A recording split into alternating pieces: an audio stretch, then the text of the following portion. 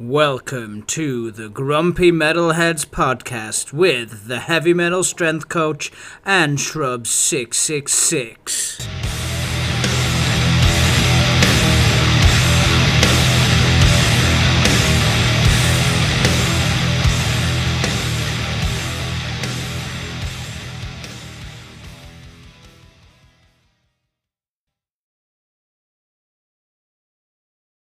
Hi guys, and welcome to another edition of the Grumpy Metalheads podcast. I'm the heavy metal strength coach, and I'm joined, as ever, by the gym father, the gym all-father, with a better beard than me, Mr. Shrub 666. How you doing, man? I'm good this morning. Thank you. I don't know where that intro came from, but anyway, Shrubs, let's get straight into We know exactly where that's come from. Well, maybe I do. What album are we covering today? Right. We're going to cover the new album from a friend of mine and a friend of yours, and because we've had him on here before. It's the new album by Urne, and our friend is Joe Nally, the bass player and vocalist. And what an astonishing album this is. I can't stop listening to it. It's so good. So is this Urne's first album? This is their debut album, yep. They released an EP before this, which was really, really good and really does kind of give you an insight into where this album was going to go. But this album is definitely another level up from that. So, you know, their EP had kind of sort of like proggy elements in it, a few thrash elements in it, mostly around metalcore-ish. So if you like Joe's other band, Chapters, which we did a whole review on their remastered album last year, it's very much that, but a bit more expansive and, yeah, a little bit more proggy in places, so that they just expand their whole sound a little bit more. But this album takes that to a whole new level. I mean, this album is incredible, literally incredible. I don't think I have enough superlatives to give to this album as to how good it is. Every listen, it just grows and gets more intense in places, more subtle in others. You know, it just the combination that they manage on this, they just do it up and down so well. They take you on a proper journey throughout the whole lot. It literally from the beginning. So like, that first song, Serpent and Spirit. Yeah, the album title. Yeah, that's 8 minutes and 51 seconds long. Oh, and yeah. A lot of the songs, I mean, there's only one song on there that's relatively short, and that's 2.5 minutes long. Yeah. But yeah, the opening track is just amazing. And when you get to about the 4-minute mark, the riff that kicks in there is just, it's ridiculous. Yeah. I mean, it just, I have to sit down. It just sort of kind of just like kicks you in the nuts and makes you sit down. It's just absolutely amazing. It just, you know, every time I listen to it, I just get blown away by it. And then like that's followed up by the Palaces of Devils and Wolves, which was the second single they released from this album. So people have hopefully had a chance to listen to this anyway. Yeah. And this is a bit more of a mid-pace, so that they bring the pace back down again, but it's so well done. I was trying to think the other day about who this kind of sounded like, and I couldn't remember who it was, and it's been bugging me, and it's still bugging me to this day that it sounds similar to something else, because I wanted to describe it by saying, oh, it sounds like such and such. I mean, at times I hear elements of Clutch in there. There's definitely sort of like mid-period Metallica throughout the whole album anyway. A big Mastodon influence, I think, as well. Yeah. I think, yeah, that's probably where I'm getting it from, a little bit more of the Mastodon type influence in it. I mean, it's definitely, it's well and truly Urne, without a shadow of doubt. It's not like they're doing any plagiarism or anything like that. It's very much Urne, but you can definitely hear influences of some of these bands in their album throughout and throughout their songs. And it's like if Killswitch Engage covered Mastodon and weren't up their own ass. Yeah. Yeah. I like that. Kind of, yeah. And then that person had a son with members of Metallica. Because there's some doom in there. Yeah. I mean, that's what I mean. They're quite genre-spanning band. I mean, they don't seem to be tied to any one type of genre as such. That I think they're just very open to allowing whatever feels right to happen in the song. Yes. And literally every song has got it in.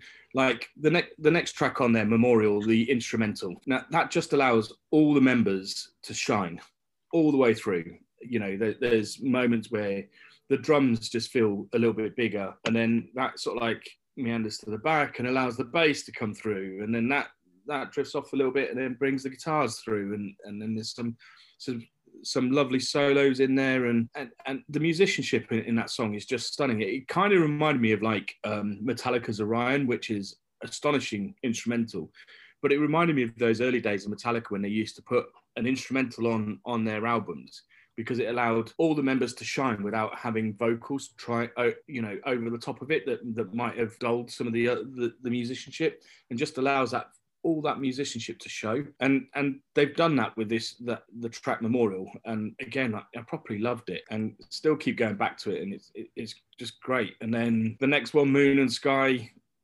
starts off with a slower melodic pace, and then picks up in the second half. And you, about 5.5 minutes into this track, you end up with a massive kick of thrash just going on. And you're like, oh, thank you. But I've got to give a massive shout out to Chris Fielding, where they record this at False Studios, because the levels that he's got for every element of this is just absolutely spot on. The drums sound big, but not overbearing. The bass is crisp and clean, but again, nothing is overbearing. Nothing is too high in the mix. Nothing is too low in the mix. Everything just sounds absolutely spot on. I'm really struggling to find it. And in fact, I can't find anything bad with this album one little bit. On Moon and Sky as well, I think Joe does a great combination of his screaming vocals and his clean vocals as well. His clean vocals are sounding lovely and melodic and wonderful with it. So, sorry, you about to say something? No, I say that boy can sing. Yeah, definitely. He can sing. It's fantastic.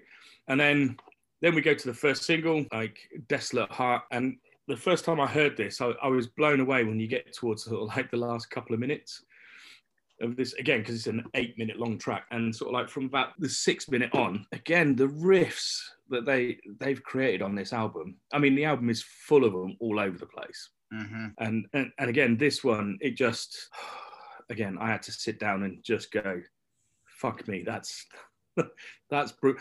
Honestly, some death metal bands would love to have half these riffs. Oh yeah, oh my. That's what I thought yesterday afternoon when I was going through this again and making all my proper notes for this. I literally sat back and gone, some of these more sort of like deathcore, death metal bands would love to have some of these riffs. These riffs are fucking hard as nails.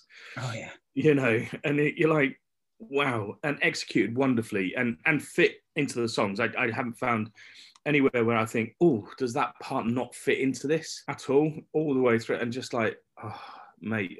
But that still blows me away, that 6-minute mark onwards on Desolate Heart. I think it's fantastic. There's times where, there's not many times that I headbang now. I'm getting old. Yeah. I've had this album on again this morning, and there's parts where I'm probably going to have Bangover tomorrow. You know what I mean? There's some absolute brutality in there. Yeah, well, I'm having to behave a bit like Tom Araya at the moment and not headbang because of my shoulder and neck issue. But it's a real struggle when you listen to this album, because there are times when you just have to go, fucking hell. You just want your head to go with it, and you can't help it. So I do encourage my shoegaze nod when that's going on, because that's a lot more subtle. But you know, I can at least get away with it without ending up in pain. Had to get the shoegaze in there, ladies and gentlemen. Yeah, I'm going to try and get this in once a week now, at least. It's the shoegaze podcast now. All right, so we've just been smashed in the face by Desolate Heart. Then we go on to Envy of the Dead. Yeah, Envy of the Dead. This is the shortest song on the album. It starts off again really, really fast with this thrash style riff, and then they change the pace down a bit. And to me, this is where I got the Clutch feel from this, because it kind of has kind of has that feel about it without it feeling jarring, because going from thrash to clutch is quite a leap. But the way they blend it in together, like I said earlier, when they blend all these different styles in, everything just seems to work and just runs really, really smoothly. And again, I kind of love that clutch feel about it. It's not as sort of like rock and rolly sounding as Clutch, but it just has, I don't know, the atmosphere that Clutch seemed to give. And again, Joe's vocals just work so well on it. But yeah, it's just a great track. I'd liked it to been a little bit longer, but for me, the album could have been, I mean, it's long enough as it is, but could have been longer all round and still not lost any impact. You know what I mean? It's just like, yeah, sometimes you just want some of those riffs just to keep going on because they're so good. But obviously the song has to come to an end eventually. But yeah, another great song. And then kind of Memorial Part 2, Sing Me to Rest. At least this one actually got vocals on it. Is this the one? No, it's the next one. But this one, again, it's just a song filled with really, really nice quality riffs. Again, Joe's vocals are superb throughout this song. I didn't make too many notes on it because I think I just sat back and just listened to it. And this one just went, this is so good. I think it's my favourite song on the album. Really? Mine's probably A Tomb So Frail, the last track, with that flamenco acoustic guitar intro that goes on for about 2 or 3 minutes and then just kicks in. I mean, the drums sound really, really good on this track. Yeah, I did love it when that came in. Oh, it's just, again, it's another sit down, oh my God moment. And you know, that's why I think A Tomb So Frail is probably my favorite. Is just they just absolutely nailed it all on this album and on that track. And yeah, I literally can't fault anything on this album. The riffs are great all the way through. Joe's vocals are great all the way through. Some of the solos on this album put some of the tech metal bands to shame. You know, I mean, mostly because they make the solos fit the song and not just some bloke having a wank on a guitar. Yeah. And yeah, you know, and the bass, sometimes it pops out just enough and instead of just being the rhythm section, it kind of pops up a little bit here and there, but to accentuate the riffs and stuff like that. And it's just fantastic and just so well done. Like I say, Chris Fielding, I think, has to take an element of this because of his recording and mixing. It was mastered by someone else, Jens Borgen or something. I can't remember who it was now, and I forgot to look him up. But Chris Fielding, who's a member of Conan and has his own studios, and loads of people seem to be using his studios at the moment. He certainly seemed to have got Urne and what they were about really, really well, and has accentuated every element that's good about Urne and allowed it to sing and flourish. Like I say, I can't think of any more superlatives to say about this album. It's been on repeat all week, along with another album, because that's an astonishing one. But we'll do that for another day, because again, I need to spend more time. One, I need to go and read all the lyrics on the other one because it's all in. Yeah, we'll cover that.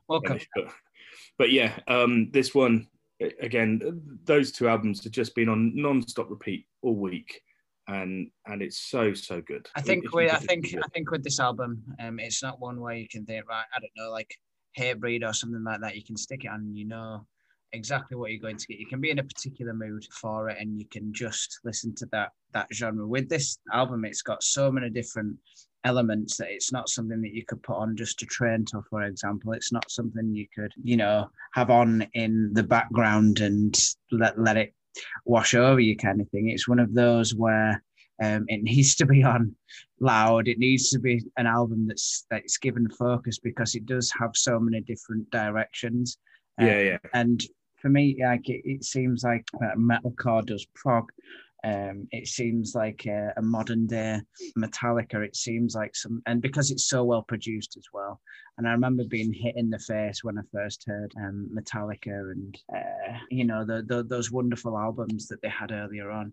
And this very much felt like the same. So I can't wait to see this. Well, I hope this one picks up pace and gets caught up by the mainstream metal media, because it's fantastic. What would you give it out of 10? This is a 10 out of 10. I can't I literally can't find any fault to drop any marks from it. It's just that incredible an album. I highly recommend anyone into metal just to go and give this a listen. Yeah. I think everyone will find something out of this that they'll like. I mean, I loved all of it from start to finish. I obviously know some people that won't like it at all, but just because of the styles that they listen to more frequently. But me, 10 out of 10 for this. Just the whole album, from the musicianship to the vocals to the production to the mastering, everything is so good on this that this is a 10 out of 10 and definitely an album of the year contender without a shadow of a doubt. I don't think we need an essential metal listen, because I think no, because this is essential. I think just covered it for the entire episode, my friend. So yeah, Urne going on tour, the Orange Goblin as well. So check that out if you can. Urne playing Bloodstock. I think next year they're going to rebook their current cancelled headline tour, because obviously COVID restrictions over here wouldn't allow them to progress forward with doing their headline tour, which is a shame, because I think it was this Saturday that they were supposed to be playing. But buy this album, listen to this album, share it with your friends, because it is amazing. So thank you all for listening. Like I say, check out Urne. You will not regret it one bit, and we will see you all again next week.